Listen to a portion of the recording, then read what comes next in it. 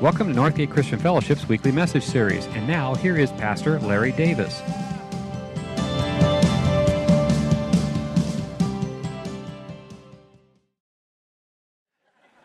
I'm glad you're here. My name is Larry. I'm one of the pastors here. We're continuing this conversation about what we think, which is from this series called Believe. If you're here today, or if you're listening this week on the internet, you're part of this process as we go on this journey to become wholehearted followers of Jesus. And I'm glad that you're here with us or here with us this week. I'm going to cover a lot today, and so I'm going to ask, hang with me. I've put in some information in your notes. Some of it's going to be on the screen. You can take pictures. If you're going to be online, no online shopping at the same time, you're going to lose me and you're going to get confused. And so let's go through this. The first thing I want to tell you, though, about first is there's a book that we've been giving away that we're actually walking through. I want you to be able to grab this. We want you to be able to have it so much that we're giving it away for free. So if you don't have one of these, go pick one up on your way out in the lobby. It's right there to your left. And take your free copy. So maybe this is your first time with us, or first time since we've started this conversation, this series that we're going through. Make sure you grab that. I also want to encourage you to do this. Go there and pick up another copy for $5 and go find someone and give it to them and say, hey, will you have a conversation with me about this once a week? Where this is just a great conversation starter about what really do we believe, how should we really act, and what are the virtues we should exude around other people. Find somebody that you work with maybe, you can share lunch with once a week. You can trade off buying each other lunch. I don't know how you do it. Maybe somebody that you work out with, maybe a neighbor, a partner, whoever. Find someone. It's $5. Give it to them. They don't even have to come here on the weekends. And at least start the conversation, and maybe that's a way to invite people just to be a part of this conversation. Cool? So grab this book. It's killer. Great questions. And some of you are even a community group. That's fantastic. Anyone can join a community group at any time because we just know life happens better in circles and not in these rows. The conversations we get to have about what we really think. We've covered some really light topics so far, like God. Yeah, it was 20 minutes. It's legit. Last week was salvation. No problem. 20 minutes knocked it right out of the park. We understand everything about salvation. Well, today I want to talk about an invention. A lot of you guys probably have your own list of what's the most impactful, world-changing inventions of all time. So I went through, put together a small little list of things that I think are pretty rad, and I want you guys to check them out. So in 35 BC, this is a long time ago, the wheel was invented. Yeah. The wheel was not used first for transportation. It was actually invented first for pottery. To have a spinning wheel to make pottery. It wasn't until 300 years later they're like, wait, we could ride on this thing. And then you actually have all the way back to 2000 BC. There's actually the first pictures that were drawn of wheels on chariots. So the wheel, it's pretty legit. You probably got here today on a wheel. Congratulations. 3400 BC, the nail was invented, right? For those of you who are screw enthusiasts, the screw is actually before the nail, but we figured out how to shape metal to create a nail, and a lot of you guys left someplace today that nails were holding it up. Congratulations. Changed your world. And somewhere between 300 and 200 BC, the compass was invented. The Chinese figured out how to use this magnetic force, and weren't just reliant on stars, and especially in the daytime or just the sun. But the compass was invented, and that's a picture of what the compass originally was looking like. In 100 BC, paper, as more formally we know it nowadays, was created. We weren't just drawing on rock and walls and leaves, but paper. In 1879, we're using them in here today, right now. The light bulb was invented. A lot of you enjoy that. So congratulations for taking advantage of that. In 1763 to 1775, somewhere in there, the steam engine was created, which was that form of UPS back then. What can steam do for you? I don't know what their slogan was, but that's how we transported things, got them from here to there, and then combustion engines, etc. In 1876, the phone. How many of y'all have a phone on you right now? Let me see your hands. Seriously, like half of you don't even have a phone on you right now? You're in church. You're lying. Jeez Louise. By the way, it's a good opportunity to turn it quiet. First phone. So it was a little different than the phones that we have today, but here's actually what we're more used to seeing. And I want to know, who in the room's got one of those big bricks? Yeah. For reals? Who still has one of those? Yes, a handful of you. Man, let's go. I want to hang out. I just want to hold it. Just want to see what it feels like. I came into the picture around here, or like, I don't know if some of you remember, like you actually had to carry like a suitcase with a phone. You'd be walking around in your suitcase, right? That was legit. You always looked for the cars with the antennas, and you're like, those are some rich people. They got an antenna on their car, and it's not a CB radio. It's a phone. Yeah, it's a real deal. Now we got smartphones that are too smart for half of us. We can't even figure out how to use it. Hanging out with the millennials. How do you use this phone thing? People don't even talk to me anymore. It just dings, and I read. 1903, the airplane, right? The airplane came. Many of you have flown all over the world, seen things we've never been able to see before because of the airplane. 1960 was actually where the start of the internet came through, and it was through the State Department of Defense. And then later on in the 1990s, we got the World Wide Web as we now formally known it. I loved this little picture. Life before the internet. It shows a picture of a library, and it's like it used to be a library. Now it's a Google. The park, that's a great one. The park used to be like Facebook, but now it's like Facebook. That's like where you used to do Facebook was the park. Hey, how you doing? I like what you're doing. You look great. The bookstore, now it's Amazon. Movie theater, now it's eBay. And then these things called shopping centers, they're now called eBay. We don't even know what those look like anymore. We get to do that. So that's pretty cool. The internet's pretty rad. But here's one of the ones that I think was the most impactful, what I want to talk about a little bit today. In the 1400s, mid-1400s, right around 1440-ish, was the invention of the printing press. The first time we got to print stuff on a regular basis, which is how we get many of the books that we have today, the articles. And so that was a game changer.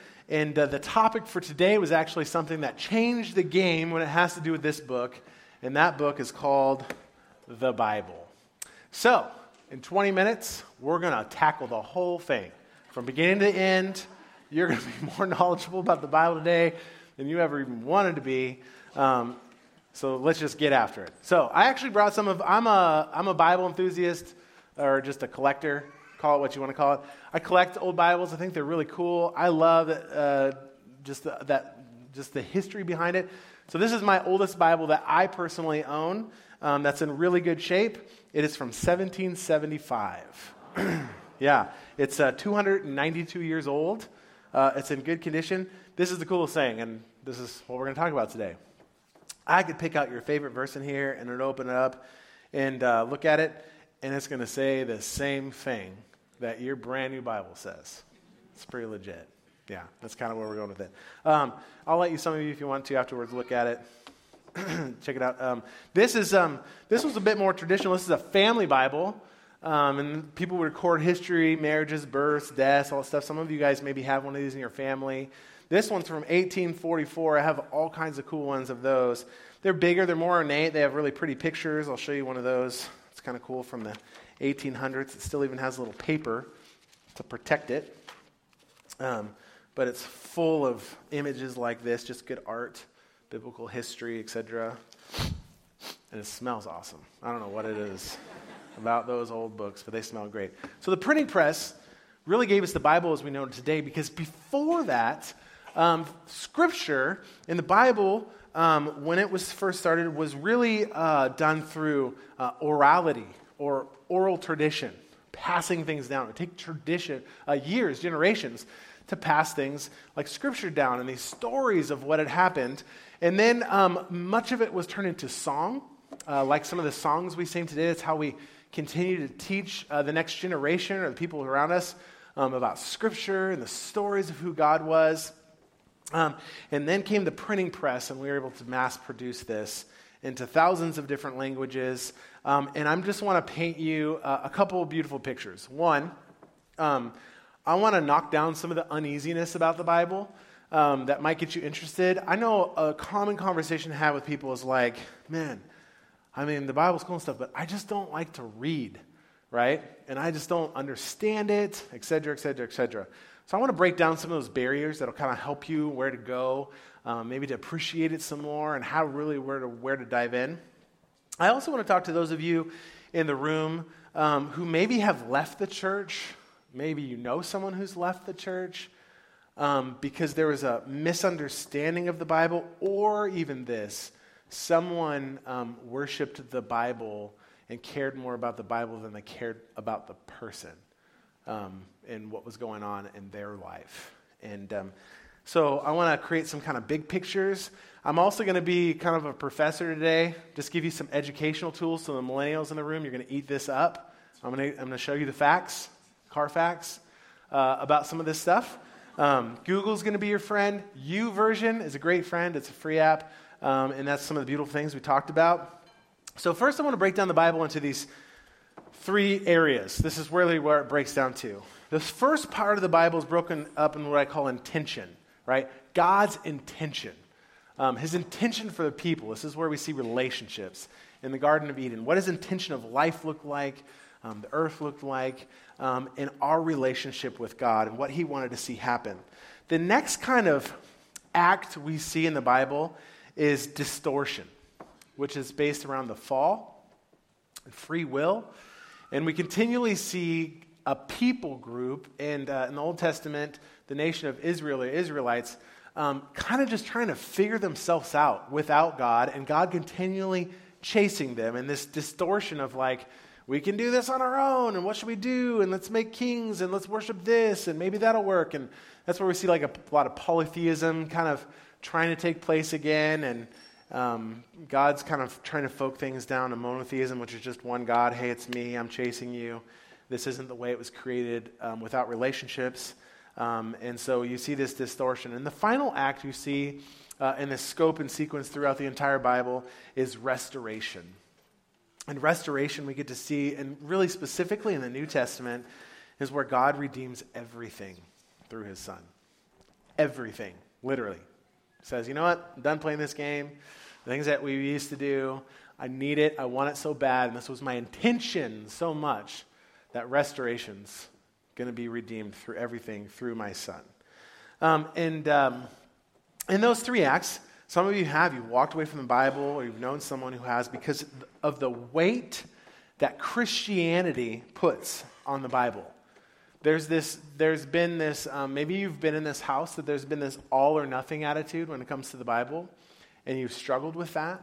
You know, there's these old words, maybe you've heard it before, if the Bible says it, that nobody. Okay, good. Well, there is this saying that if the Bible says it, that settles it.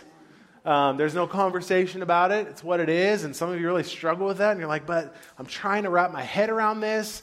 And we miss out on, I'm going to throw some big words out there, but we miss out on like the cultural context. We miss out on the theological context and kind of what was going on, what was happening, to truly understand what's going on. And that has been really difficult for a handful of you, or some of your friends that you know that have walked away and left the church because of the weight of Christianity that's put on this all or nothing. Like, hey, it is all 100% literal and true and factual for this day and age. That's a big old weight. Or none of it's true. And so you felt like that's what it was, and so you threw it off to the side. And I want to help debunk that a bit. The thing is that Christianity does not exist because of the Bible. It doesn't. Christianity does not exist because of the Bible. In the same way that you do not exist because of your birth certificate, right?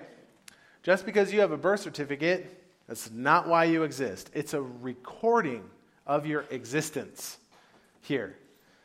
In the same way, Christianity does not exist. The New Testament documents specifically are documenting something that happened very clearly over and over again through eyewitness and testimony. The Bible exists. This is why. The Bible exists because of Christianity. And that's the coolest, most beautiful thing about this book. So I'm going to run through a bunch of timelines so you can really grasp, like, hey, well, how did we come up with this? What do some of these words mean? I'm going to, seriously, I'm dabbling in the deep end, but I'm just toe tapping it. And maybe that'll enlighten some of you to do some of your own research and dive deep and be like, oh, wow, there's some actual structure in here. I can dive down. And that's why you'll hear people say man, this is so deep they can study the same thing and continue to go these deeper levels. So to start with this, what's the Bible made above and kind of how the timeline came along? Is first, this whole thing in the Old Testament was starting to be written around 1600 to 1300 BC, which stands for before Christ. This is a newer calendar system to us. It wasn't until much later on that we decided to kind of live within this calendar system. In this calendar system, when everyone kind of got together in the 500 ADs-ish and decided we were going to do this, couldn't really land on when zero was, which stands for then AD after that, which meant after death. So this is before Christ. Then we have after death or after Christ, not ACDC. It's BC, AD. Okay, so there's just, I don't know if some people were confused. Okay. Moses writes this first part. It's called the Pentateuch, or some of you have heard it be called the Torah, right? And Pen stands for 5. So this is the first 5 books of the Bible, which specifically then is referred to as the law. Back in early days, or even the people who actually follow still Jewish culture today, or are part of a temple, work very hard at studying and then memorizing, especially with little boys, at memorizing most of their life the entire Torah, those first 5 books, and to understand and to know everything about it. It gave them massive explanation of what's going on. This is where we focused. It's settled. This is what what God looks like. This is his redemptive story. This is him birthing things through a people group that he decided, the Israelites, and we all stem from this. So you have that. And I'm going to kind of jump through this. Then you have captivity, and this is kind of where the Israelites and the Jews get all kind of spread up and go everywhere. Then you have stories in the Bible that are written through that, through major prophets and minor prophets. The Tanakh, this is throughout the Torah. This is kind of another set or group and structure of these first books, which is how it was written. And then I'm going to jump over to AD. Then you have where we now get into the New Testament, and this is the ministry of Jesus Christ. I put down 33 AD there just because it makes sense to you guys. It's probably in reality more around 30 AD. Like I said, there's a couple year variance. But somewhere in there was the life of Jesus, right, which was documented. And then it got documented by a handful of people. Between the theologians say between 50 and 90. And there's some discrepancy in this when it kind of happens, and we can figure that out because this was some historical and cultural writings of that time. In fact, the gospel writer of Luke's, and then also historical writer of the beginning of the church with Acts, was basically saying, fact check me by mentioning specific places, people, and times. So that way we can understand that is when this happened. So that's kind of where we get that from. So first, you have in this section, in the New Testament, you have the Pauline epistles. This is Paul, who wrote many of these to individuals and to the churches in the New Testament. He wrote the majority of the New Testament through these letters to the churches because he was the giant church planter. He was the one taking it out into the world and to the Asian providence. Then you have the general epistles, which is from letters from some of the gospel writers. So you get to see those. You have the Gospels, which is the first 4 books of the New Testament. And the Gospels were written much later after Jesus' death. The Mark was the first one, and it actually has this word called the Q. It's considered the Q, which everything kind of flies off of that. Hang with me. This is why I said you got to pay attention. And the Gospels are recording the life of Christ, right? Matthew, Mark, Luke, and John. They're recording what happened in the life of Christ, who Jesus was, what he said, what took place and what that looked like. Then you have Revelations, which was written by John or John the Elder, in that school of prophecy. So that makes up the Bible. So good luck, and we'll see you later. Then what happens is, okay, so that kind of makes up, this is all these years that it makes up. If I was just going to stop there, what you just saw, this is the cool part. The Bible was written over a period of 1,600 years. Just like sit in that for a second. 1,600 years in this ancient literature, right? To come up with and say all these things. This is where it really gets so beautiful, how God breathed in through and how the Holy Spirit was through people and putting down God's word on paper. So then what we do is we have a whole bunch of different councils. There's some Catholic councils to decide kind of what's going on in that area. There's some Protestant ones, etc. And so I've kind of labeled some of the more historic ones. And what they're doing is they're finishing and discussing kind of finite details of the canonization or the canon. So canon is something that means rule, or the rule, or kind of the decided piece of this is the measure in which is going to be God's word in the Bible. So early on, it was decided this is Holy Scripture, this is God's word, this is the life of Christ. So they canonized it, and then there was just particulars and conversations about it. And why did that happen? It happened with a faith community over a long period of time. And what they got was thousands of documents that said the same thing. Now remember, a lot of this was oral tradition, but some of it was written. And so an example of what would happen and how we have so many manuscripts that tell us the same thing, which is really a beautiful piece of this story, is someone would get a letter and they would read it. That's to an individual, the church, or gospel, the life of Christ. They'd be like, wow, this is great. And they would look at it and be like, Paul, hold on 1 second. Can you just sit there for 8 hours while I make a copy? And then they would copy it. No joke. That's what they would do. That's how we have so many translations. And they would make a copy of it. And this was so good. This was so true and so real. It was rocking everyone's world that God himself was a part of this. That copies just kept getting made and passed around of this stuff. And the beautiful thing is that these copies are all very similar to each other, which is where we get this canonization, even the Bibles that you get today, and they have cool little footnotes, et cetera, et cetera, et cetera. And I don't want to dive down too far deep in the hole because I'm going to lose all of you. So come back to me. All right. So these guys are all doing these councils, making these other decisions. Council, really good. You can read it all. Some of you can't even read that. Can't pronounce that word. Next one. So then to some stuff that will make sense to you and just some highlights. The Tyndale Bible in 1522 is when we got our first English translated Bible. It used to be in Latin and Greek and Hebrew. So this is the first time that it's been translated now into the English language from the original Greek and Hebrew tongue. Then we go through some more councils, a lot of Catholic stuff. Then we finally end right here, and this is where I kind of end your timeline. And again, this is all here so you can do massive your own research through YouVersion. You can read all these different styles of Bibles, etc.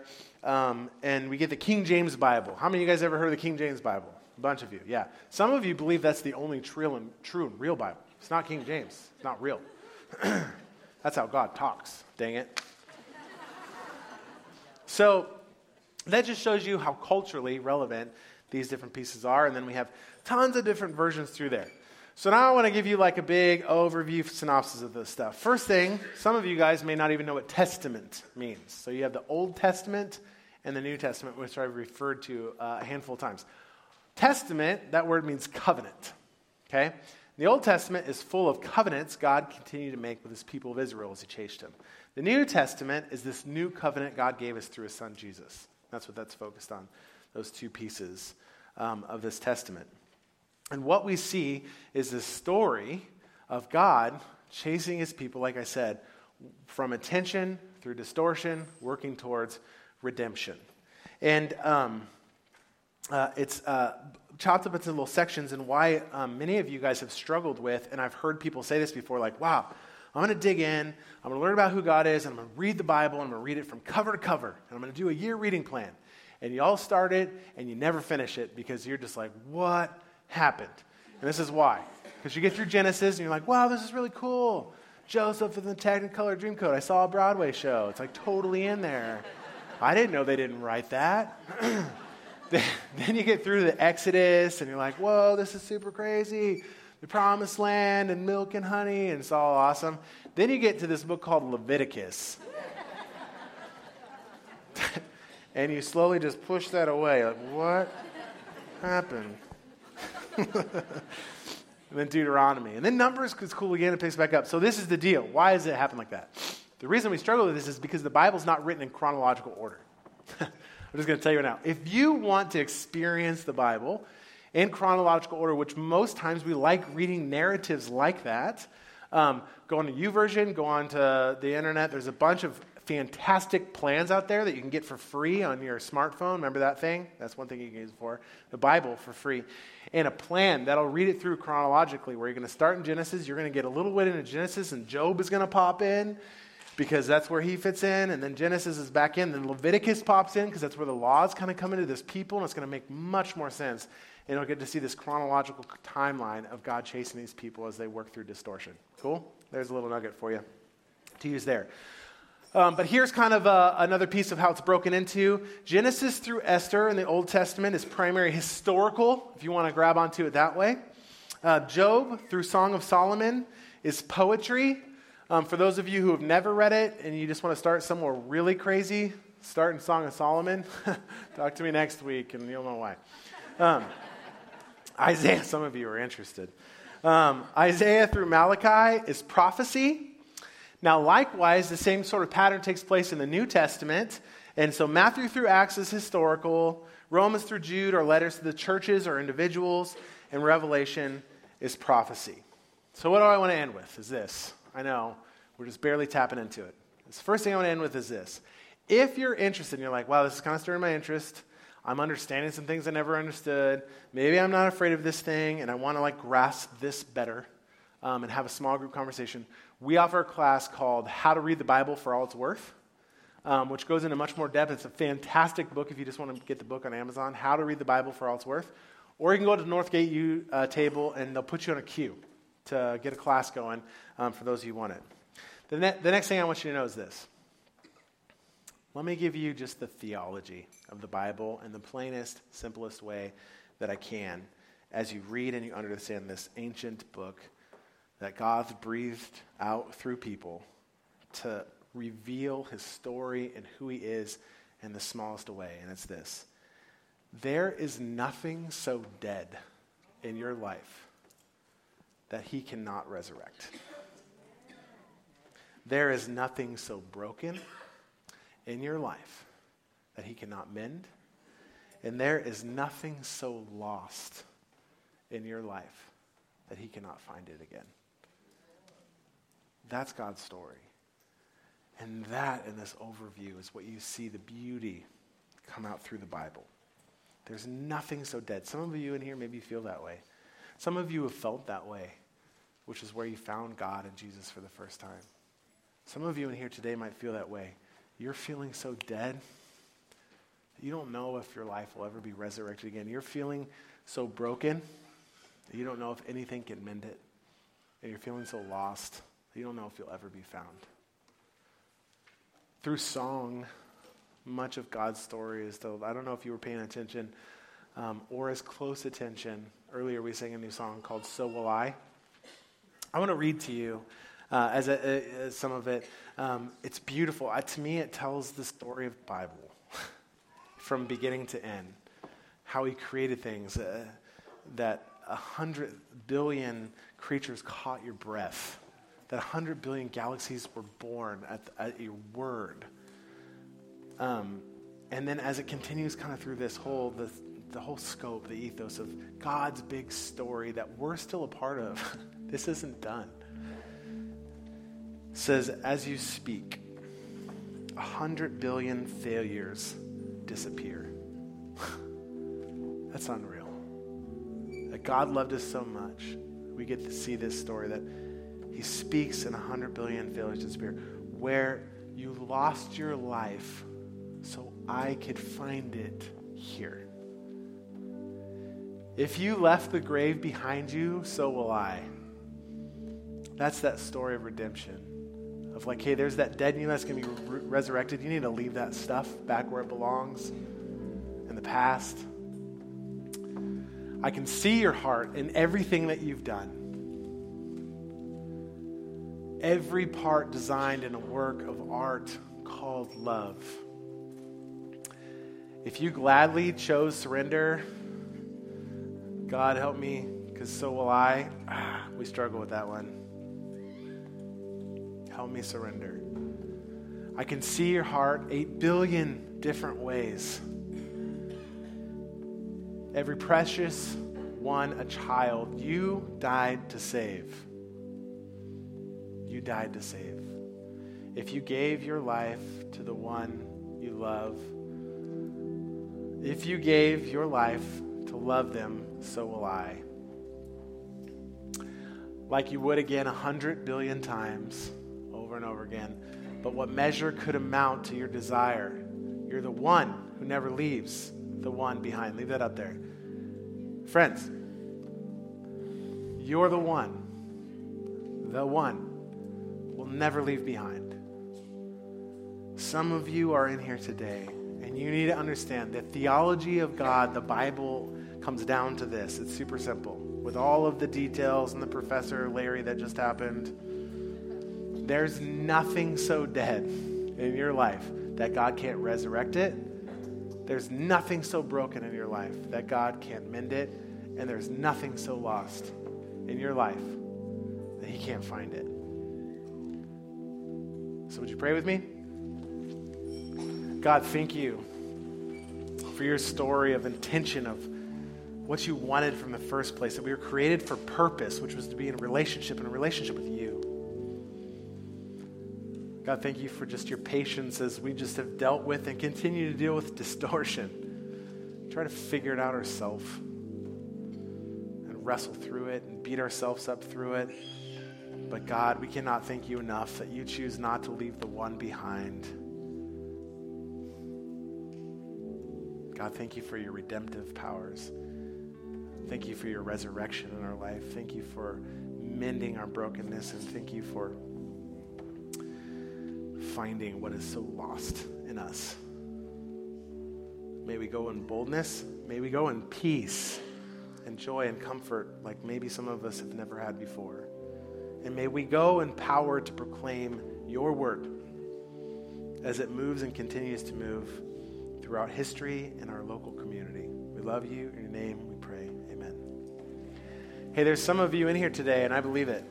If you're here today and you're saying, gosh, I feel dead. That's me. I feel broken, or I feel lost.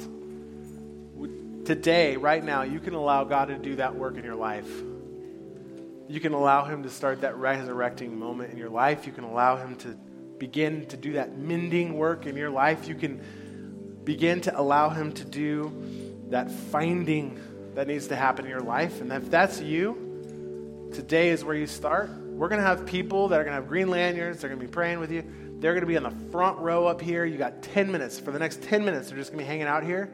If that's you and you're ready to make that transformation, ready to start that journey and see what that looks like, come up here and hang out. So if you're in the front row right now and that's not going to be you, you might want to get out of the way. Because otherwise somebody's going to sit with you and they're going to help you, and it's going to be awesome. So make your way up. You don't have to swim upstream. You got 10 minutes to make your way up there. We would love to have a conversation about what God's work in your life today could look like for your eternity and this community. And make sure you grab your book on the way out. If you're new or if you're getting one for somebody else, you're doing them a favor. Would you stand?